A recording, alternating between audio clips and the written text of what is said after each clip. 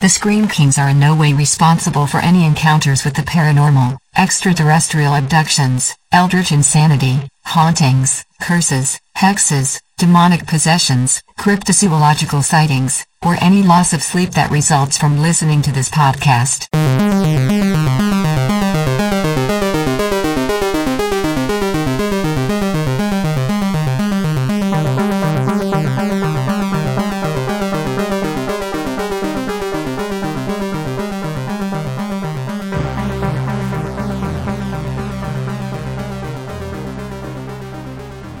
This is the Scream Kings podcast, and I'm Max George. Podcasts always say they're sorry instead of fixing things.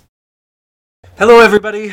This is going to be quite the amazing episode. I'm more than delighted to be sharing the airways with the wonderful Joshua Sterling Bragg. Hey.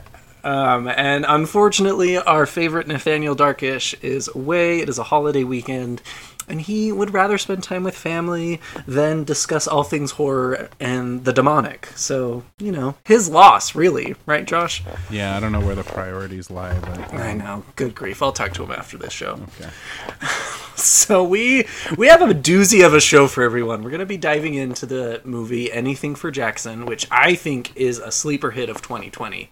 I was blown away by this movie, and I know you were too, Josh. Oh, yeah, absolutely. It gives me chills to hear the title because I'm just so excited. And as I was rewatching the movie and kind of taking notes and everything, I just solidified in my mind of what an epic show this is. You can find it on Shudder if anyone is curious. And if you're not using Shudder and you're listening to this podcast, definitely fix your life and go change that. Shudder is an amazing streaming service that allows you to watch so many horror movies at just the click of a few buttons. It's essentially Netflix for horror fans. Yeah, and the Blu-ray isn't even released for this movie yet. I tried to look it up after I watched it for the second time. I was like, I should own this movie, and it's not even out yet because it went straight to Shudder. Well, I feel like this podcast will single-handedly create the Blu-ray, just because we'll generate so much traction, ? Before we get too involved in the movie, though, let's talk about you, Josh. I am a millennial, and I found the beloved TikTok last year when the pandemic hit us hard, and I found love with the stupid app. It's hilarious, it's funny, it's such a time waster, which is great some days. And a few weeks ago, I was flipping through it. I follow a lot of horror creators, and I found you, and you are amazing. The production of your TikToks and kind of the themes you were talking about, you were really diving into movies and talking about what their foundations were, what they really meant, and kind of the motivations and the inspirations for a lot of these classic horror movies. Needless to say, I fell in love, because it's really what we do and what we strive for here on the Scream Kings podcast, taking these beloved horror movies, kind of stripping them apart and finding the humanity in the horror, which this movie is so wonderful for that, and we'll get into that. Needless to say, I reached out to you, we're now best friends, and here we are, having you as a guest on the show. So thank you, Josh. Do you want to maybe go into a little bit about who you are and kind of how you got involved in the horror world? Yeah. Definitely. TikTok is relatively new to me as well. I started in January out of boredom. My wife had been into it for quite a while, and it was just this annoying thing that was happening on her phone for a little bit. And I stomped my feet and I was like, I don't like dancing. I'm not going to watch a TikTok. And boy, was I so wrong. It is now my favorite social media platform by far. And I'm a photographer. My background is in cinematography and photography. And so Instagram, when it came out, I was like, I feel seen. I don't know. There's something magical about TikTok. It's so positive. But since January, I just reached this week 100,000 followers. Oh, wow. A million likes, which just feels absolutely unreal because my whole start in creating horror content was on YouTube. And after 2 years of doing it every week with a regular YouTube show, I got to 16,000. And I thought that number was phenomenal. I thought, like, I can never do better with anything in the rest of my life than get 16,000 people to care what I'm saying on YouTube. And now there's 100,000 people who are like leaving comments and showing up to lives. And it's really mind-blowing. Yeah, I think that is testament to the TikTok's algorithm. I've heard that same story from a lot of people, especially in the podcast world, where they were on YouTube for so long, they barely breached, 5,000, 10,000 viewers or subscribers, whatever you want to call them, and then you switch to TikTok, and that algorithm just spits your videos out to so many people so fast that it really implodes. It really favors the person and the human as opposed to the content. It's not dissecting, the quality of your content before feeding it to people and like your regularity or anything. It's just, you made a video, let's put it out and see what happens. Yeah, and I believe, as a millennial and Generation Z, we have a very short attention span. And so to get that kind of content and information in under a minute, as whatever anybody wants to say about that regarding our attention spans, I think it's catering to the uprising generation. And it's really impressive, honestly. So that's TikTok. But, I started on YouTube in 2013. And so like my different properties are... So I'm most active on TikTok because I'm posting every single day, usually in the evening, and sometimes going live. And I talk about horror movies, but I also talk about urban legends, hauntings, and folklore.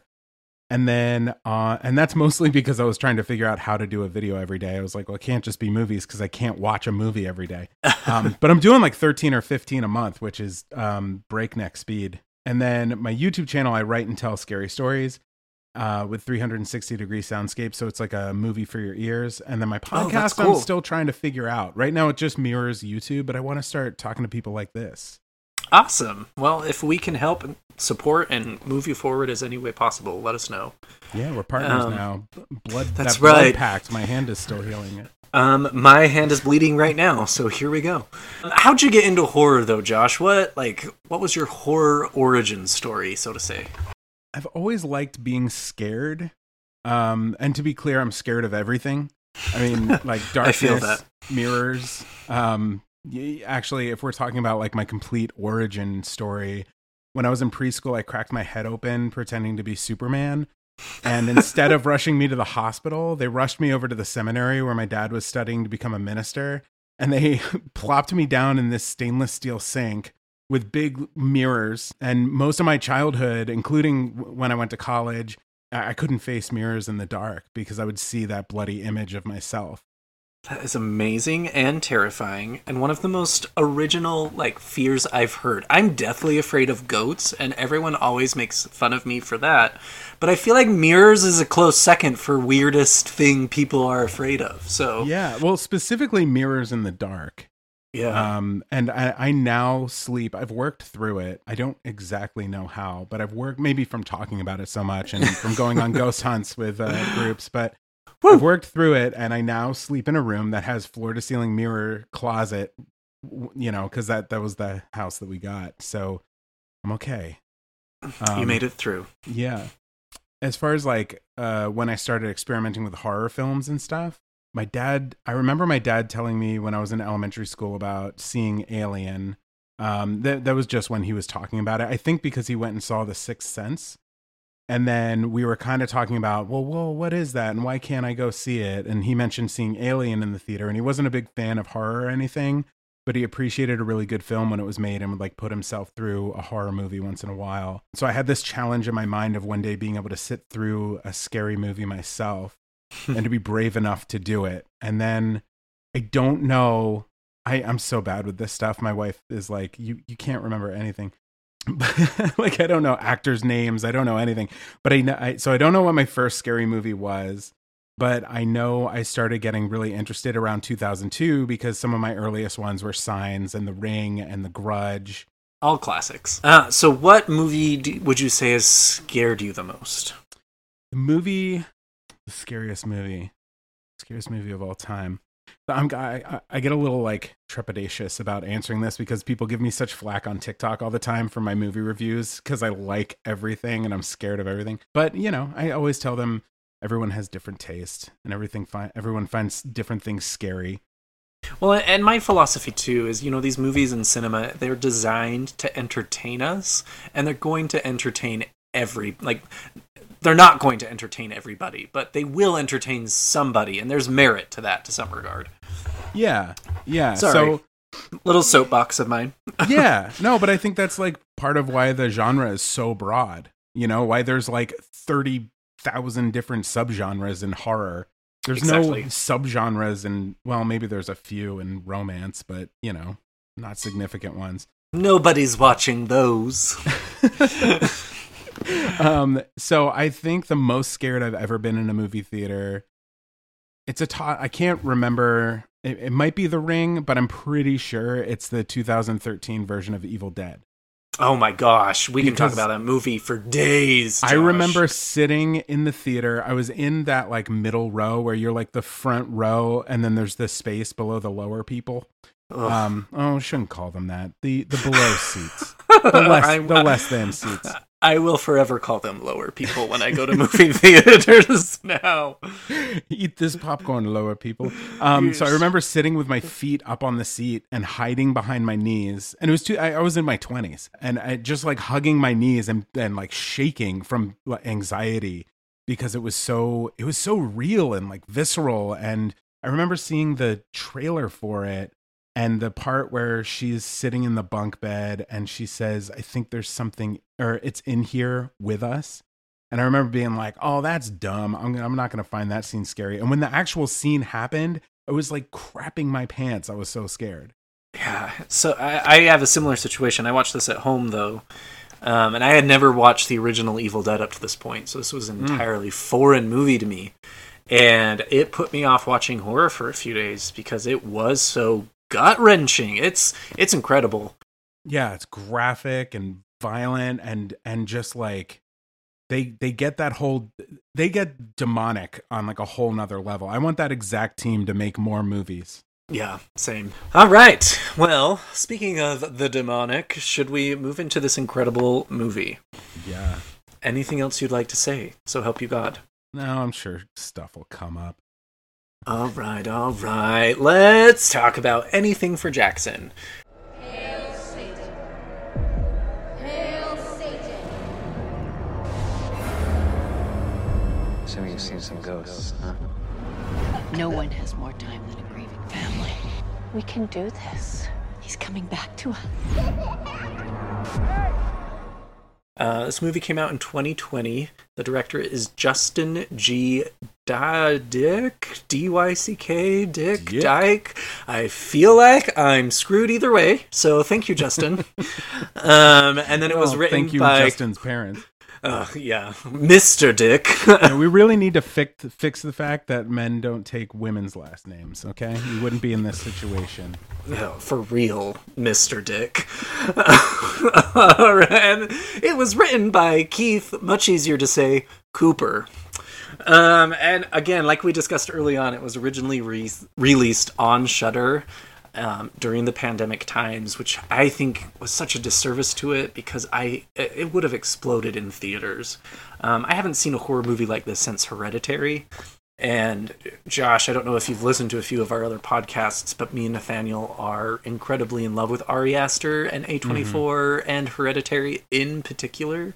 So this felt like such a love letter to that type of horror and that kind of style of scaring us. I was just blown away. I'm so excited to talk about the movie. Yeah, it's just really both Ari Aster's films, Aster, I feel like I'm screwed either way. Both his films and this one are rooted in reality. They feel like they could exactly be happening next door in the house, you know, with the people you never reached out to or whatever. And both tied to such human emotions that it's not the demon that is really scaring you in the movie. It's what these humans are capable of. So, real quick side note, though, because I thought this was hilarious. Our director, Justin, censored last name, is the director of like several different Hallmark Christmas movies, which I love and hate at the same time. That there are just these undiscovered directors out there pushing out these popcorn Christmas movies, and then if you give them a little bit to play with, they create this beautiful masterpiece that is anything for Jackson. Yeah, and then does he just go back to doing Hallmark movies? Yeah, how can you go back to to that, though, is the real question. Actually, sidebar, M. Night Shyamalan apparently has written almost every romantic comedy you've ever seen in the past, 12 years. And that's where he's been and what he's been doing. You know, I mean, that tracks, I feel like. Shyamalan just, goes rogue, and then you find out he's been doing all these romance movies. I feel like that is very much his M.O. Yeah. Hell yeah, and get it, I mean, we could go down such a rabbit hole with Nick Cage, so I won't even bring him up. Oh, jeez. We have very strong feelings about Mr. Cage on this podcast, and none of them are positive. Oh, man. Just, again, a forewarning to all of our listeners. This is a spoiler zone podcast. We don't shy away from spoilers in any which sense. And this movie, I think, is much more appreciated if you go into it not knowing what it's going to happen. So if you haven't seen this movie, please stop listening to the podcast. It's on Shudder. Shudder's like $4 a month. You can figure it out. Watch it. Come back to us. So we're going to get into the nitty gritty here. I would even say don't even watch the trailer. Yeah. It's a strong enough suggestion. I don't think you need to even watch the trailer to be like, is it for me? If you like intense horror, like we've been talking about, just do it. All right, Josh, give me a 2-3 sentence summary of the movie just to kind of give us some context. Okay. This will be the hardest thing you have to do today, and then we'll dive into what we liked about the movie. All right, great. Let me just do a quick prayer to Satan. Satan, there are so many more demons you could be praying to right now. Satan's not going to help you. Anything for Jackson is the story of an old couple who has lost their grandson in some sort of tragedy, and they've decided to do a reverse exorcism by kidnapping a pregnant lady and putting the spirit of their grandchild into her womb. That was perfect. Thank you. I'm exhausted. I know. Okay, we'll take a break. Go grab a drink. All right, so that summary of the movie really is the entire plot at its core. We learn a lot about the past and what happened to these poor characters to get them to this point. And then, of course, there's the action and kind of the resolution of the movie. But really, the premise is very simple. You have two grieving grandparents, Audrey and Henry, and they are trying to get their grandson back with any means possible. And the first thing when I was writing our notes, the positives of this movie is I felt the pacing was impeccable. I am always complaining about the pacing of movies. Even the best movie out there, for me, sometimes starts to slip when it comes to pacing. And I think that the start of this movie, the development of its plot and its storytelling, and then the finish and finale was incredibly thought through. The designers of this movie and the production crew really knew what they were doing from start to finish, I feel like. And I wasn't really left wanting for any sort of pacing change. How about you? Yeah, I completely agree. And I think there was a moment, a short, brief, tiny little moment where I started wondering, this all seems like it's getting out of control. I need some sort of explanation. And at that exact moment, a second later, they started explaining things in a way that made the whole thing make sense. Yeah, and it starts out so very simple and smooth. You see this couple, they have this house, they're kind of enjoying their breakfast this morning, very nonchalant. And then the doorbell rings, the husband leaves, and then all of a sudden he's kidnapping this girl, pulling her into the house, and it just goes on like nothing is wrong. And that's how the movie starts. And you're just kind of left breathless saying, well, what the hell? What's going on? It almost starts out kind of funny because it's all in this super wide shot. The first 2 minutes of the film, and he's complaining about how she hemmed his pants one leg a little bit shorter than the other, and people at work are going to think he's some kind of rapper guy. And she's like, oh, no one will think you're a rapper. And there are these two people in their, late 60s? Yeah, and so you have this kind of mind game of there are these two elderly people, and elderly people never do anything bad, and they're talking about pants, and then all of a sudden there's a kidnapping. And it really just starts to play games with you from then on. And kind of going off of your point there, Josh, I think one of the highlights of this movie is it is a demonic possession movie. It is gritty, it is graphic, it is visceral, but I have never loved two protagonists. I don't even know if they're protagonists, like I have Audrey and Henry. The way they are portrayed, their dialogue with each other, their relationship, it is also authentic and charming in the worst kind of ways because they've kidnapped this pregnant woman and they plan on, using her as a sacrifice to a demon.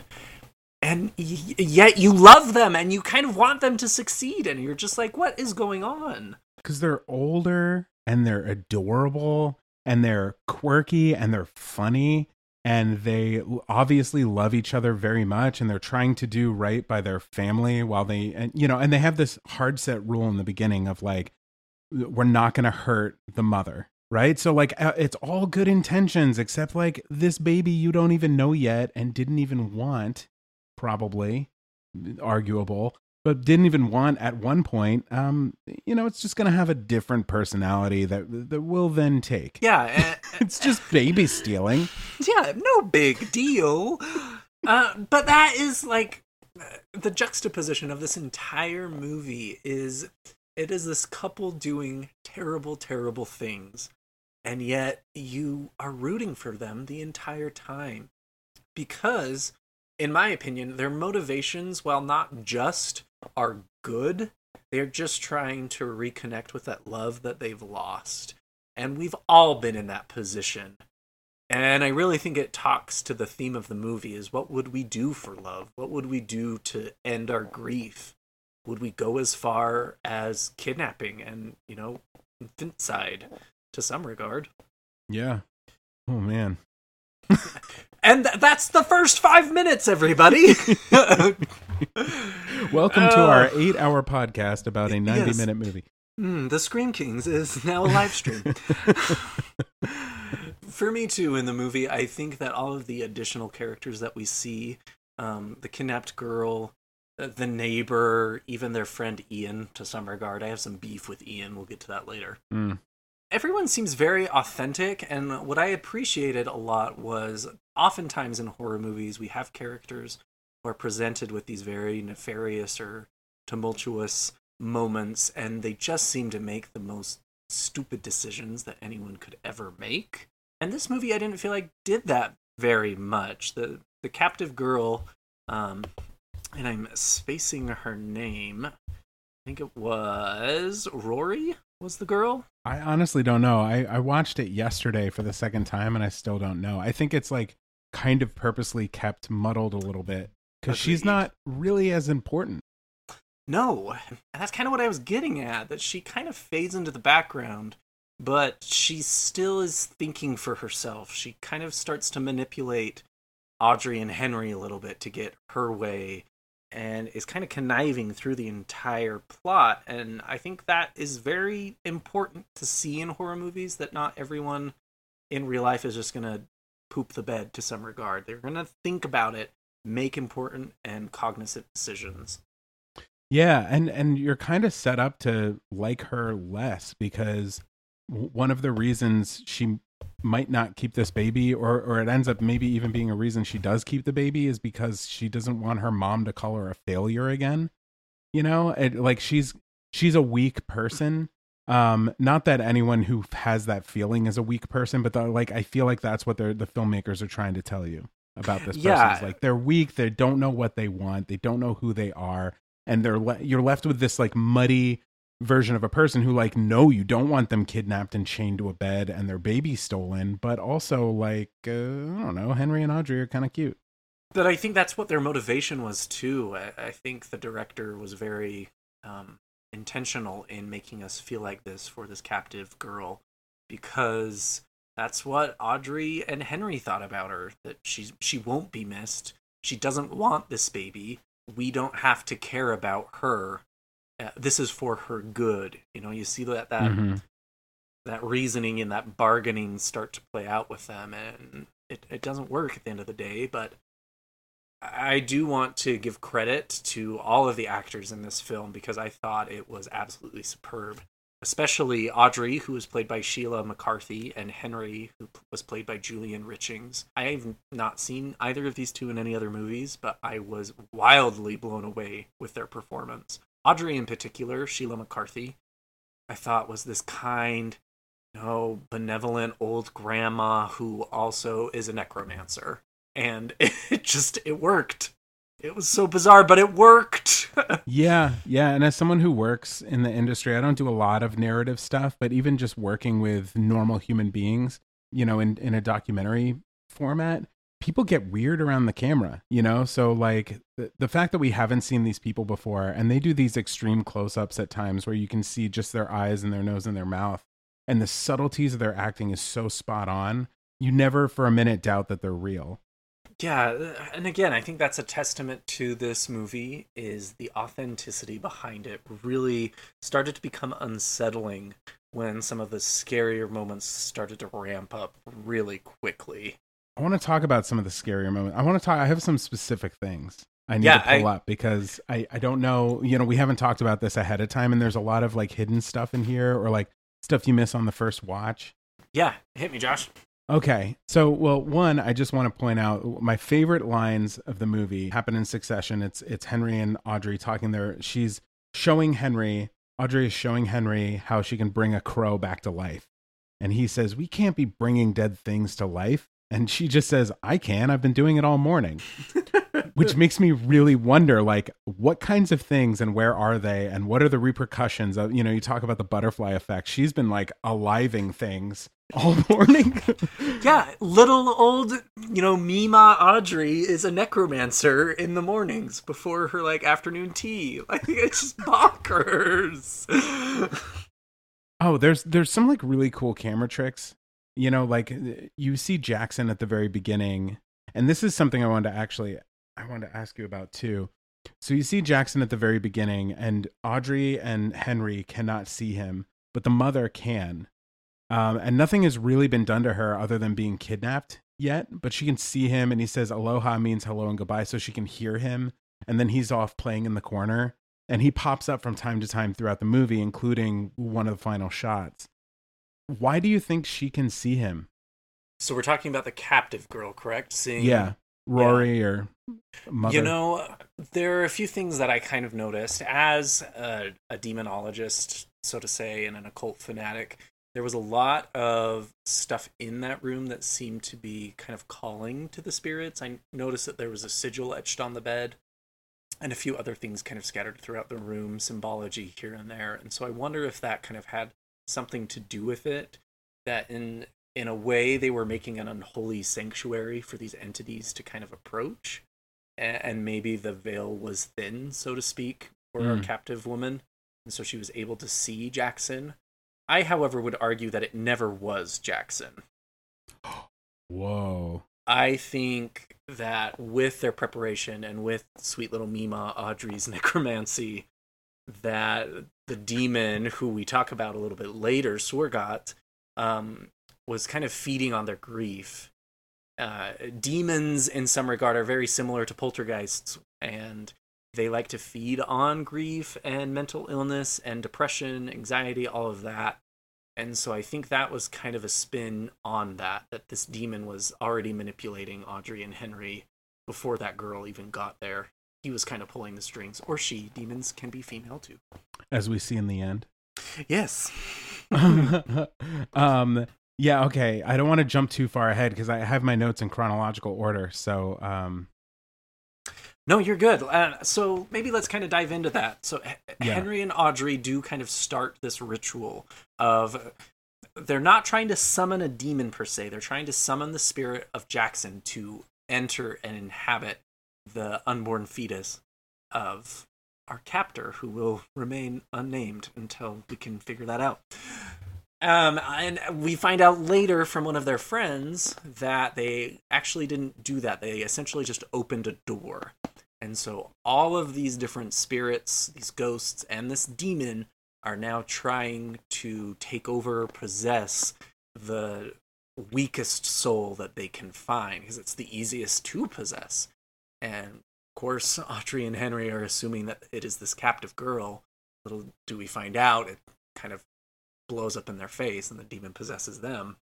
And so by opening this door, this is where the real horror kind of starts in the movie. They perform this ritual, they see this entity, and they know it works, but then they start seeing other entities, other spirits, and man, it is terrifying. I IMDb'd kind of the cast, and there, is the trick-or-treat ghost, the flossing ghost, the giggling ghost, the suffocating ghost, and the contortionist ghost, who by far is the worst, I think, in my mind. You missed one.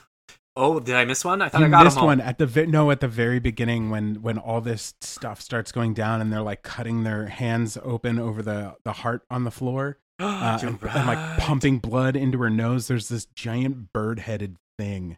Yeah, a skinless bird-headed thing. That's right. Yeah, okay, so again, why this movie is so good, everybody. There's enough scary to forget about some of them. Exactly. And what I really appreciated is a lot of these ghosts were kind of a combination of special effects and physical effects. Like the flossing ghost, for example, was just brutal. She's kind of flossing her teeth so much that her teeth are kind of popping out and falling onto the ground, and it's bloody. And you hear this kind of scraping noise. It just gets under your skin and makes you kind of boil inside. Yeah. And the contortionist ghost, too, kind of crawls out from our captive girl's bed and gets on top of her.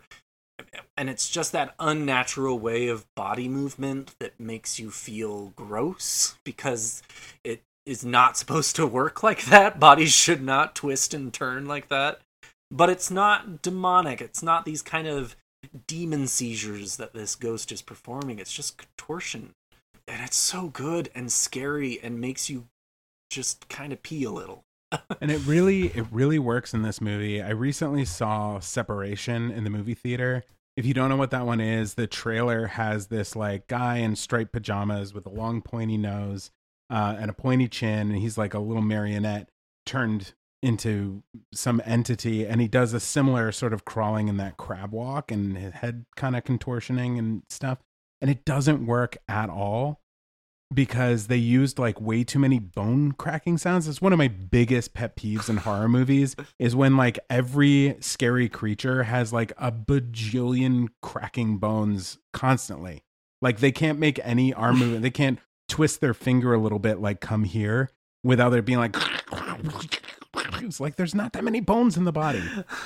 Sorry, that's my one rant. But in this movie, they really minimized it. I feel like the sound design was good, and you got a little bit of that because of course you should have a little bit of that, but it wasn't just like the entire time.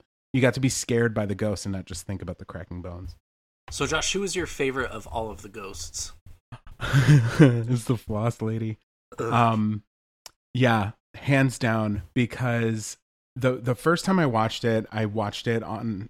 Is it because she was looking in a mirror? Is that why you were so scared? Sorry, I had to. There's a mirror moment that you might not even know happened. Plot twist again. Yeah. So the first time I watched it on my iPad, and I was like cleaning my office, and I kept like looking over my shoulder, and eventually became so engaged that I didn't clean my office. But I watched it with the audio coming out of my iPad. This last time I watched it with noise canceling headphones, and that's when I heard the teeth falling on the ground, which made it exponentially worse for me because there's the cracking in the floor. She's walking. There's the floss in her mouth and just like ripping her gums apart. But then there's the teeth falling to the floor. And then there's this scene where, I went to the IMDb to figure out that Becker is the name of the mom. And I need to go back to the show notes. Okay, Audrey and Henry. I told you I can't remember actors' names or I am the exact same way. You're in happy company here. So Audrey and Henry are in bed, and she has this moment of doubt where she's like, are we sure we're doing the right thing? Or I don't know, some shit like that. She turns out the lights. Do you think we are in over our heads? That's just, okay. So Mrs. Walsh, Audrey, is sitting in bed next to her husband, Henry, and she says, do you think we're in over our heads? I remember it now. Well, we can't Google this, which is a great response for an old man to have. And he just turns over and immediately falls asleep. And the camera's moving the whole time. And right as she turns out the light, you hear a tooth fall on the floor. And in the mirror in the bathroom, there's what I assume is the flossing lady again, but she's not flossing. She's just standing there with a bloody nightgown. Ugh, that is right. Wow. Again, like this movie has so many of these moments that are really so troubling and unsettling that you kind of forget them because there's one coming up in 5 minutes. Yeah, and they're not all like things crawling at the screen. It's stuff happening in the background. I read something on IMDb. There's very few like trivia about this, but that the director hid 3 ghosts within the movie. And on the IMDb, only 2 of them had been found. Yeah, I read that same thing, and now, it makes me want to watch it all over again to try and find them. So they did a similar thing on Haunting of Hill House. There's apparently people standing in shadows throughout the entire thing. It's fun to look for. An excellent piece of TV as well. All right, let's move along. But before we do, I did also want to mention the snowblower incident. This neighbor guy of theirs is just so concerned about snowblowing their house. That felt a little corny to me, that he was just this really good guy who just wanted to snowblow the house. And his name is Rory. That's the Rory. All right, Mr. Rory. And they don't want to let him because, of course, they have this poor girl upstairs, captive. But he eventually starts to, and the ghosts or the demon, whoever we want to say it is, kind of propels him into the snowblower. And God, they do not hold back on this. You just get a meat shower all over. And it's just a little traumatizing in the best way. Again, the sound design matching what's happening. Like, right? Oh, because there's this, when you put something that isn't meant to be in something else, there's this moment where the machine goes, what? Oh, okay. So like he shoves his head in there and it's like, instead of just like, it's like, we're going to have you on all of our podcasts so that you can do your sound effects for us. The sound guy.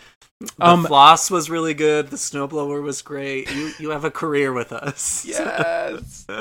Residency. The Scream Kings. So after that, a tooth gets embedded in the sliding glass door. Yeah. And that's the second time teeth have been referenced in this movie. Which makes me want to think, what do teeth mean? Right, I've been trying to figure that out, and I was hoping you'd be like, well, Josh, you idiot, here's the answer. Well, let's talk about our mouth bones. Let's talk about something I do know a lot about. That is demons. As kind of an amateur demonologist, I don't want to pay to get my official demonology license. I also don't want to go back to religion school. So I'm just a self-proclaimed demonologist. The lore that was in this movie was on par with Hereditary. I think Hereditary did it a little bit better, but the grimoire that they were using, this idea that they've opened up a gate and not just the demon is going to come through, their suffering, their grieving, being manipulated by these entities, and then even this ragtag team of Satanists that meet in the public library and probably assign someone that week to bring refreshments. This entire idea of pop culture demonology. We're meeting in the library to talk about these scary things. That, and then behind that, the actual summoning of a demon and the darkness and kind of terror that can be for a lot of people. I was blown away. It was so fun. And it did it so breathlessly. If that's a word, I don't know. It's fine. We're talking about demons, so we can do whatever we want. It was without breath. There we go. Thank you. They did it in a way that didn't feel cheesy, but we all kind of knew that Audrey and Henry were gambling with the real stuff, and this group that they were meeting with was a means to an end. And I loved that kind of aspect of it because again, it brought that realism to the movie that this movie does so well. And it just totally reinforces a lot of the fears I've had my entire life about accidentally doing something wrong that I can never take back and ruins my entire life. That when it comes to taxes, is scary. And then you start, the supernatural. Like I said, I've been on a couple of ghost hunts, and the group that I went with, we were always very careful to be like, go somewhere where there were positive stories of like, oh yeah, there's a little boy and he kicks a ball down the hallway if you're not looking, stuff like that. We never are like, oh cool, an axe murder, let's go spend the night there. Because I'm very cautious about this stuff. I refuse to even touch. I've never in my life touched a Ouija board because I am so terrified of them. Josh, I am right now sitting with my Ouija board hanging right above me, so the ghosts are a-coming. I'm gonna end this podcast with goodbye. All right, and Josh is gone, everyone. It is session. now just me. I do want to note, though, too, that I loved how Audrey and Henry were not perfect in what they were doing, and I think that talks to your fear. That one little slip-up, one little mistake in these places that have such powerful negative energy can really draw out terrifying things. Well, and also their group is, I don't want to say a sham, but it's a sham. The person who's leading it doesn't even believe in it, which we find out later in the film. And the one person in the group who seems to really believe in it is this guy that you have a beef with, who you're going to fight later. I am, and I'll probably win, because he looks pretty scrawny. Is his name Kyle? Keith? Ian. Ian. I have a best friend named Ian, but fuck Ian. Yeah, fuck Ian. Let's just get that out of there. So yeah, they have this group that is kind of a sham. Its leader is, this very pragmatic woman who talks a big talk, but then later when we find out Ian is really invested in this, she kind of shits her pants and leaves Henry and Audrey alone when they're trying to figure out what to do. We find out that Ian is so committed to summoning this demon, he actually kills his mom and uses her blood in a lot of the rituals kind of at the climax of the movie. Oh, and the reveal of that is so good because you don't know he's killed his mom. He shows up with a little cute Tupperware container and adds some blood to the salt line and is like, this is really gonna do the stuff. This is gonna be great. It's a sacrifice, and you're like, okay, dude, cool necklace. But then later, as you find out from the phone call that he's killed his mom, you're like, oh god, the Tupperware container. The sacrifice. Ew. Ian, you dick. And that, I think I have some issues with that, and we can talk a little bit more once we finish with the good. But it is all very true to true demonology, that whenever you are summoning an inhuman entity like a demon, there's always some sort of sacrifice, whether that is part of your soul, or you're making a contract with someone, or giving up power, whatever you want to call it. That demon will take something. And so him sacrificing his mom really was a huge kind of moment that I'm willing to do this for you, demon. What are you going to do for me in return? And as an amateur demonologist, that was pretty powerful to watch. So I want to ask, because I grew up in the church, not the satanic one, the other one. And like I said, I also grew up in minister. a church as well. So that's right. Kindred and spirits. Yours was a little bit different than mine. It was. So Church of Satan, or the Satanic Church, has been getting a lot of attention recently because they allow protection of female autonomy. Your ability to control your own body in your own way, as opposed to, all this stuff kind of going on politically. And I don't want to get too political, but what I wondered was, so obviously this is a group meeting in a library basement, but does it do injustice to the Church of Satan or the Satanic Church by having these characters be these demon slaying old book Jerusalem buying, weirdos? 100%. If you look at kind of the creed and the dogma of the Church of Satan, you're going to find out that it's incredibly different than what people make it out to believe. The Church of Satan is all about kind of the Luciferianism of, the Renaissance, that Lucifer is a being of light. He's a being of agency and self-autonomy. And so really in the Church of Satan, what they talk about and focus on isn't this, cabal of evil baby-eating liberals. It is finding out what makes you happy and not letting anyone stop you from that happiness within the bounds of morality and ethics. No organization can tell you what to do with your body. No organization can force you into making decisions like a lot of Christian churches do. And so they take that adversarial Luciferianism and kind of twist it on its head and makes it very empowering. So these movies, while they're true in their demonology, what I mean by that is if you look through the Lesser Key of Solomon or the Grimoire Verum, these books that are talking about actually ritually summoning dark entities to do your bidding, that's where it's true. But demonology and the Church of Satan are very, very different, believe it or not. You put that so beautifully. I have nothing to add. I'm just glad that we did that little bit because I don't want I don't want anyone being pissy.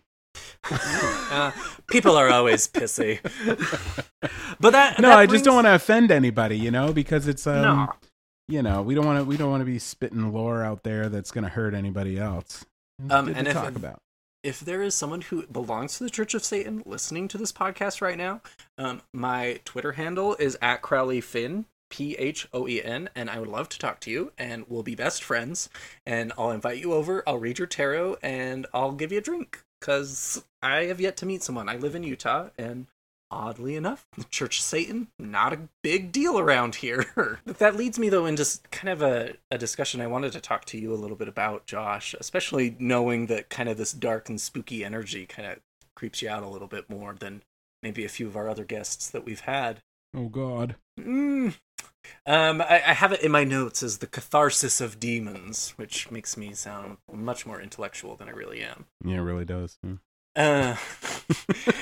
But I kind of wanted to discuss with you, Audrey and Henry do these terrible things, and they're petitioning a demon on their behalf, essentially. And why is it that humanity kind of turns to the dark when things get rough?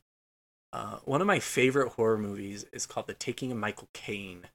It's about a guy who loses his daughter, and he just kind of has a mental snap where he wants to do anything in his power to bring her back. And so that leads him to try all of these very religious and occultish items or rituals, sacraments, whatever you want to call them, to try and bring her back. Because if he can prove that they are real, then that proves to him that there's an afterlife. And, worse comes to worse, and he gets possessed and whatever. But he is talking to an individual who, says, I kind of went through the same thing, and I was praying to God over and over and over, and I just wasn't getting any answers to my prayers. I felt like he wasn't listening. He didn't care about me. So one day I decided, well, maybe someone else will listen. Maybe if I pray to someone else, they will listen. And that to me is very powerful. And I think it comes through in Anything for Jackson as well. This old couple was just so traumatized by what happened to their grandchild that the Christian narrative wasn't enough for them, or it didn't provide them enough relief. And is it wrong for individuals to turn to the dark side of things? To, if they feel like God or gods or the universe isn't listening to them, is it so wrong? Are we so quick to judge them for maybe praying to darker, older, kind of spookier entities? I don't know. What do you think? Oh, gosh. I don't know. I told you that the summary was going to be the hardest thing, and I lied. You lied because you're evil. You must pray to Satan. It's the Ouija board above me. It's telling me to do this. God, I knew that thing. I identify as a Christian for one reason, and it's because I think Christ, the idea of Christ, the human or even if it's just lore, the idea is like to love, like that's it. You just love everybody, and like that's part of the reason why, like, when I watch a movie and it's not that good, I'm like, oh, but they tried hard. I just love everybody so much. And to tie that into answering your question, is I'm a very moral person. I'm a very ethical person. I don't always do the right thing. I fuck up, but I try and live my life in a way that's at least like putting love out into the world and caring about people. So, the fault of Henry and Audrey here isn't necessarily that they're evil. It's more that they're like, their love is being only focused on their family and they're not allowing it to like go everywhere. So they're forcing themselves, like, cause like, okay, for a guy to get into gynecology and be what seems like a very caring doctor and a very gentle soul, to then take one of his patients and go against his oath and put them in harm's way, like his love got misdirected, you know? Mm-hmm. He's worried only about himself, or he's put up that barrier because he loves Audrey so much, I guess. And that's what she wants, that he allows himself to go. I guess the question is, is it wrong for them to pray to a different entity to try and get their outcome? I don't know. I don't know the answer to that question, but I do think the answer to everything is just like compassion and caring and love, even though it's like really hard to do sometimes. No, I fully agree with you. I think really the key to having a happy and successful life is loving yourself and loving others. And when either of those kind of motivations start to become something else, that's where you get into problems. And I guess why I ask this question is I used to be a Christian, and I kind of went through that same experience of, I don't feel like I'm getting any love from these gods and deities that I've been told love me unconditionally. But I then, in turn, found a lot of catharsis and a lot of sympathy from these tragic, fallen angels who've been through some things. That, to me, resonated more. And what's wrong with that? If you resonate with that kind of a narrative and that sort of a belief, again, it all comes down to love and what makes us happy at the end of the day, in my opinion. Well, and that's kind of the ultimate story, too. If you look at any movie, it's like, here's this person. You might idolize them and you might look at them in this way or that way, and then they screw up and their life starts to fall apart. And you're like, oh, I see. You're like me. So it makes total sense that you go that direction, Sure. because how are you supposed to understand an all-seeing, all-being entity that is like, after a couple chapters of an old book is like, you know what? Here, kill my son. Peace out. You guys do what you want to do, and just know I'm watching. Always watching. Yeah, I get that. All right. Now that we, have given everyone an intro to philosophy class, Theology 101. Yes, here with Josh and Max. Let's talk about some of the cons of this movie. And really, there's not a lot, in my opinion, unless you have more. Let's find out. Ian, for me, I struggled with Ian. I kind of felt like he was, of everyone we've met up to this point in the movie, he was the most kind of caricature of them all. Just kind of this stereotype, this misunderstood Satanist who lives in his mom's basement, listens to grunge and hard black metal, and is a Satanist. Like, it just felt very one-dimensional, and he just kind of annoyed me from the first time we met him to the end.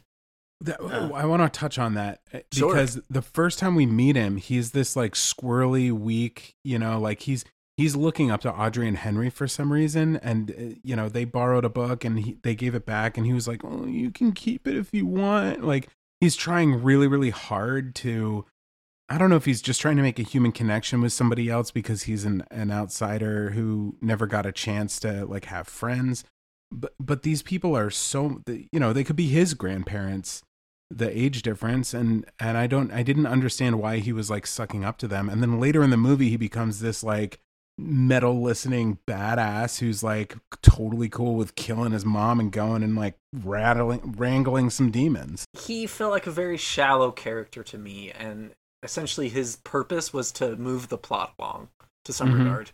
And to piggyback a little bit on that, when we first find out about this magical grimoire that is summoning this demon, and he just essentially, has a wet dream on screen in front of us all about this book, that just felt really cheesy. I mean, all the demonology up to that point was pretty on par, and then talking about this mysterious grimoire that he found in Jerusalem. He just happened to find in Jerusalem that he could afford with his retirement savings.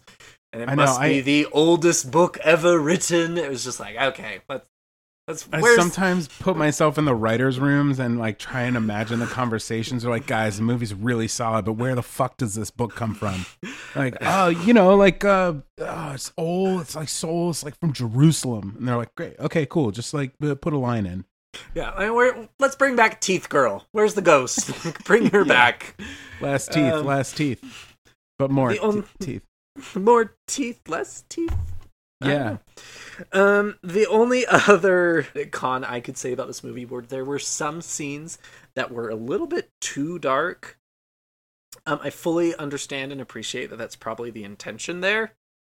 But there were just moments where I was like, is it my TV that's too dark? Or is it the scene that's just way too dark and I need to like beef up my brightness?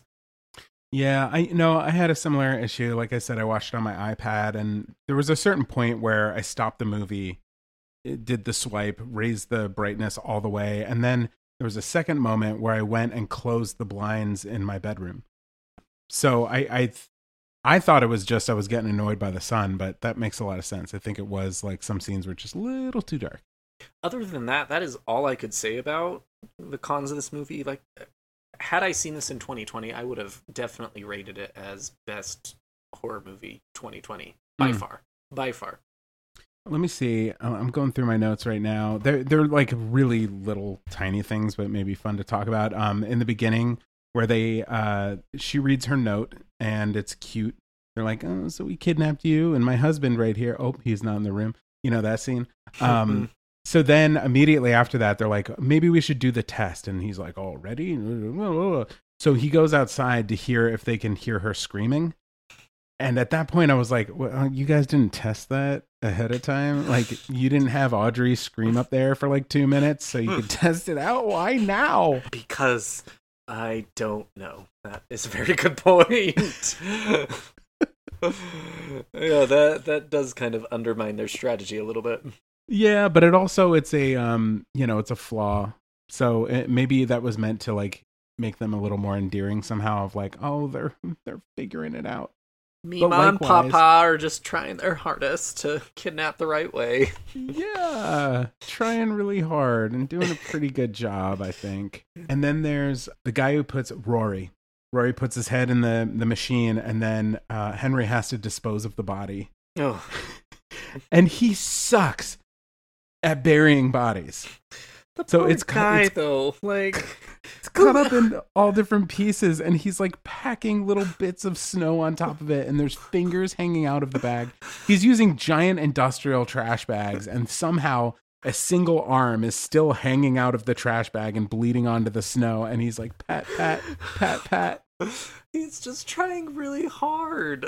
Yeah. He had a bad day. It's not every day that your neighbor gets his body thrown into a snowblower. Jesus.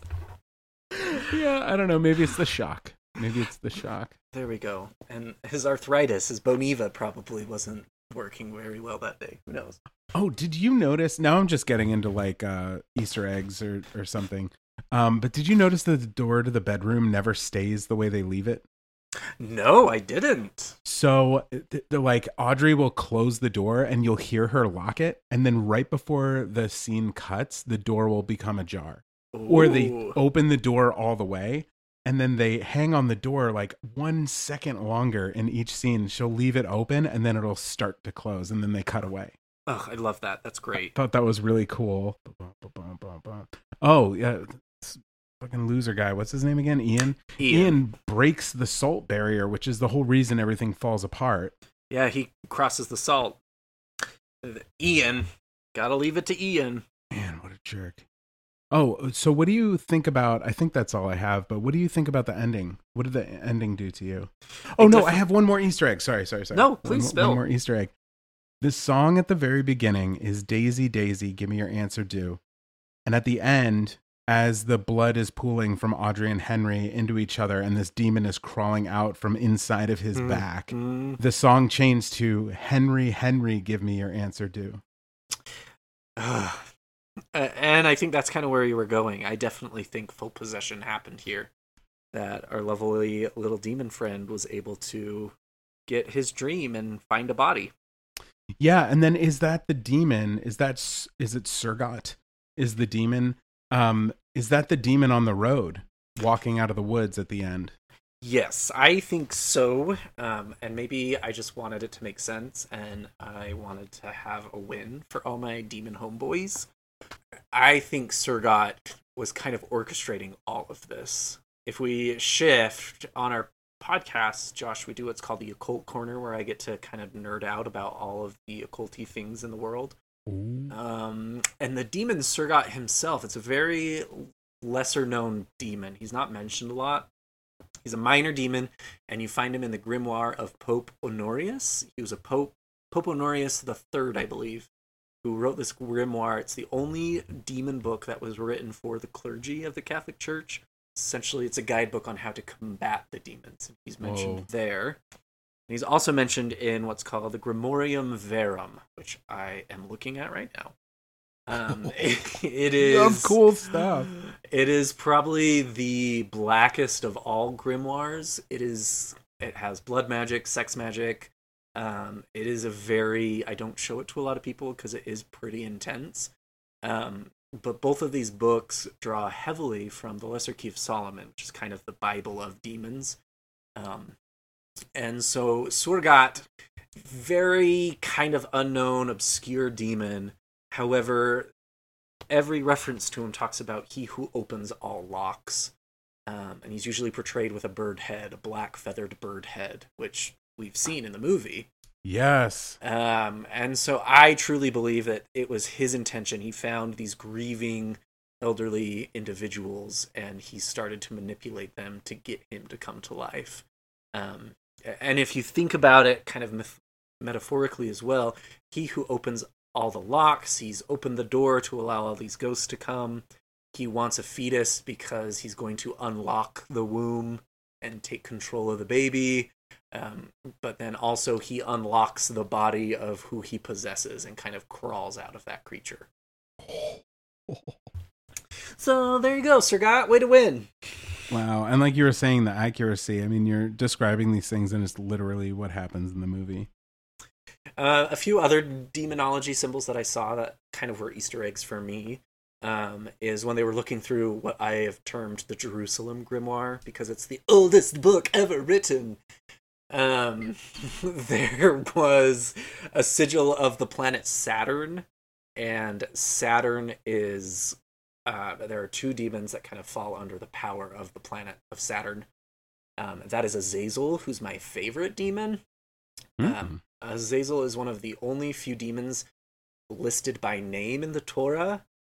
When you get to the Septuagint and other translations of the Bible, like the Vulgate, King James, they actually translate his name into scapegoat. So he's actually the demon who was summoned or invoked in these times when they were sacrificing a goat, kind of that sacrificial lamb metaphor that we see often in Jewish tradition.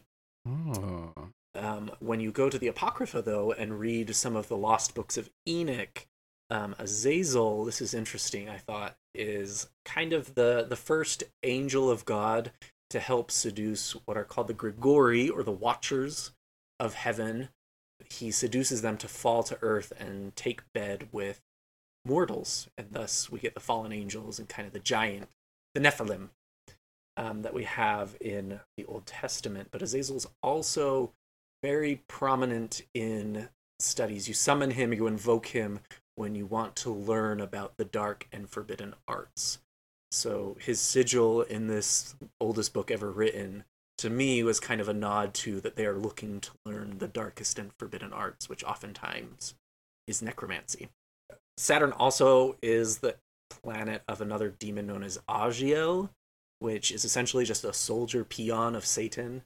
He summons him when he wants to create war and vengeance and kind of rage against the machine, so to speak.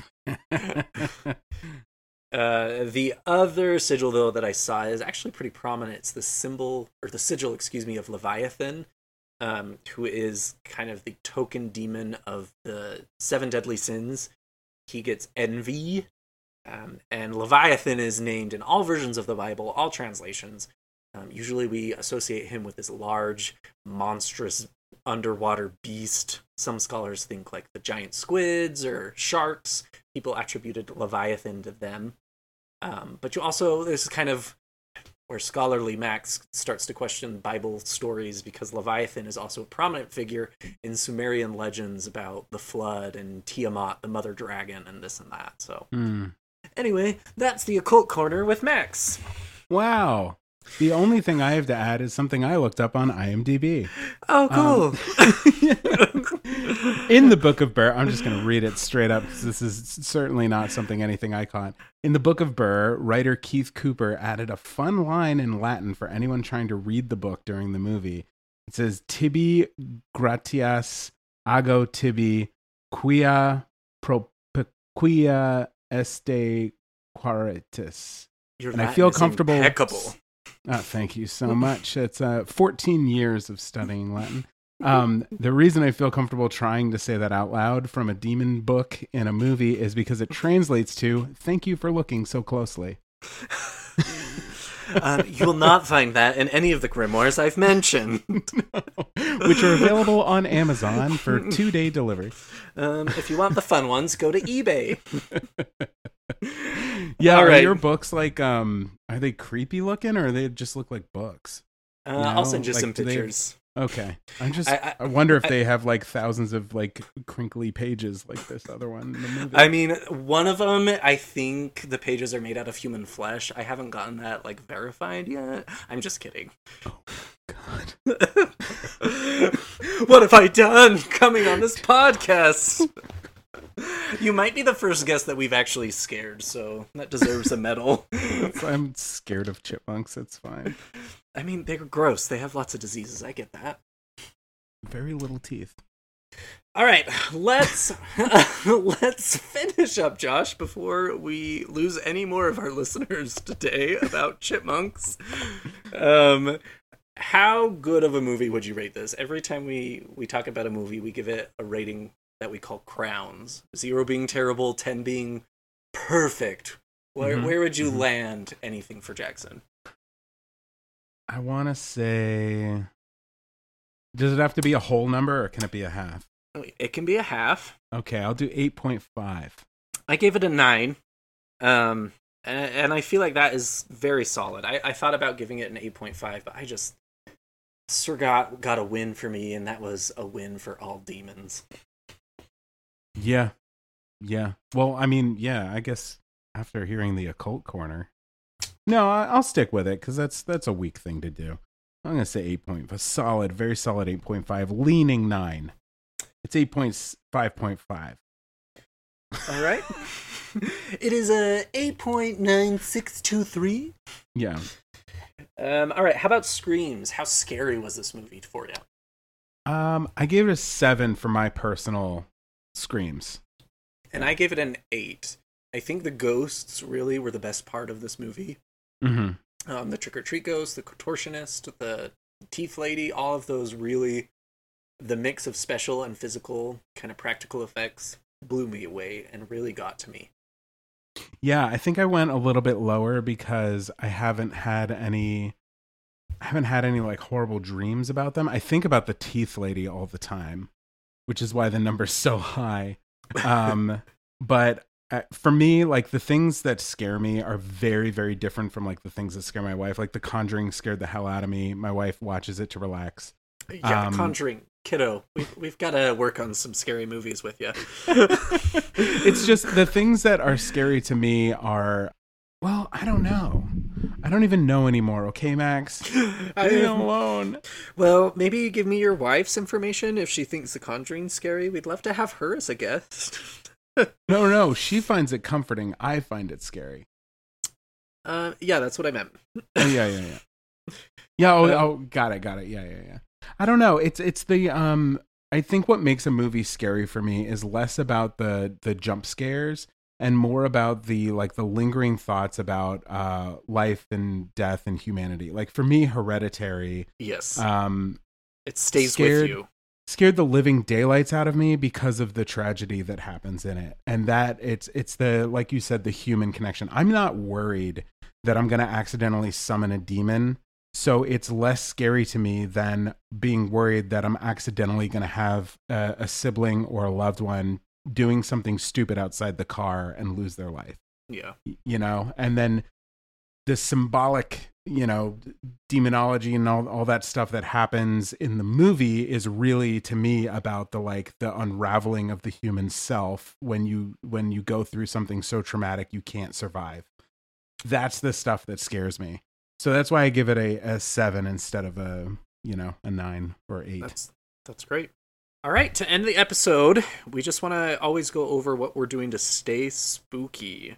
So Josh, tell me what horror media you're consuming lately that's keeping you on your toes. Yeah, I guess there's work and there's pleasure. So TikTok is work these days. So I'm taking the suggestions of TikTokers and watching as many of their suggestions as possible, because there are lots of obscure movies I've never heard of, and lots of common movies that I've just never gotten to.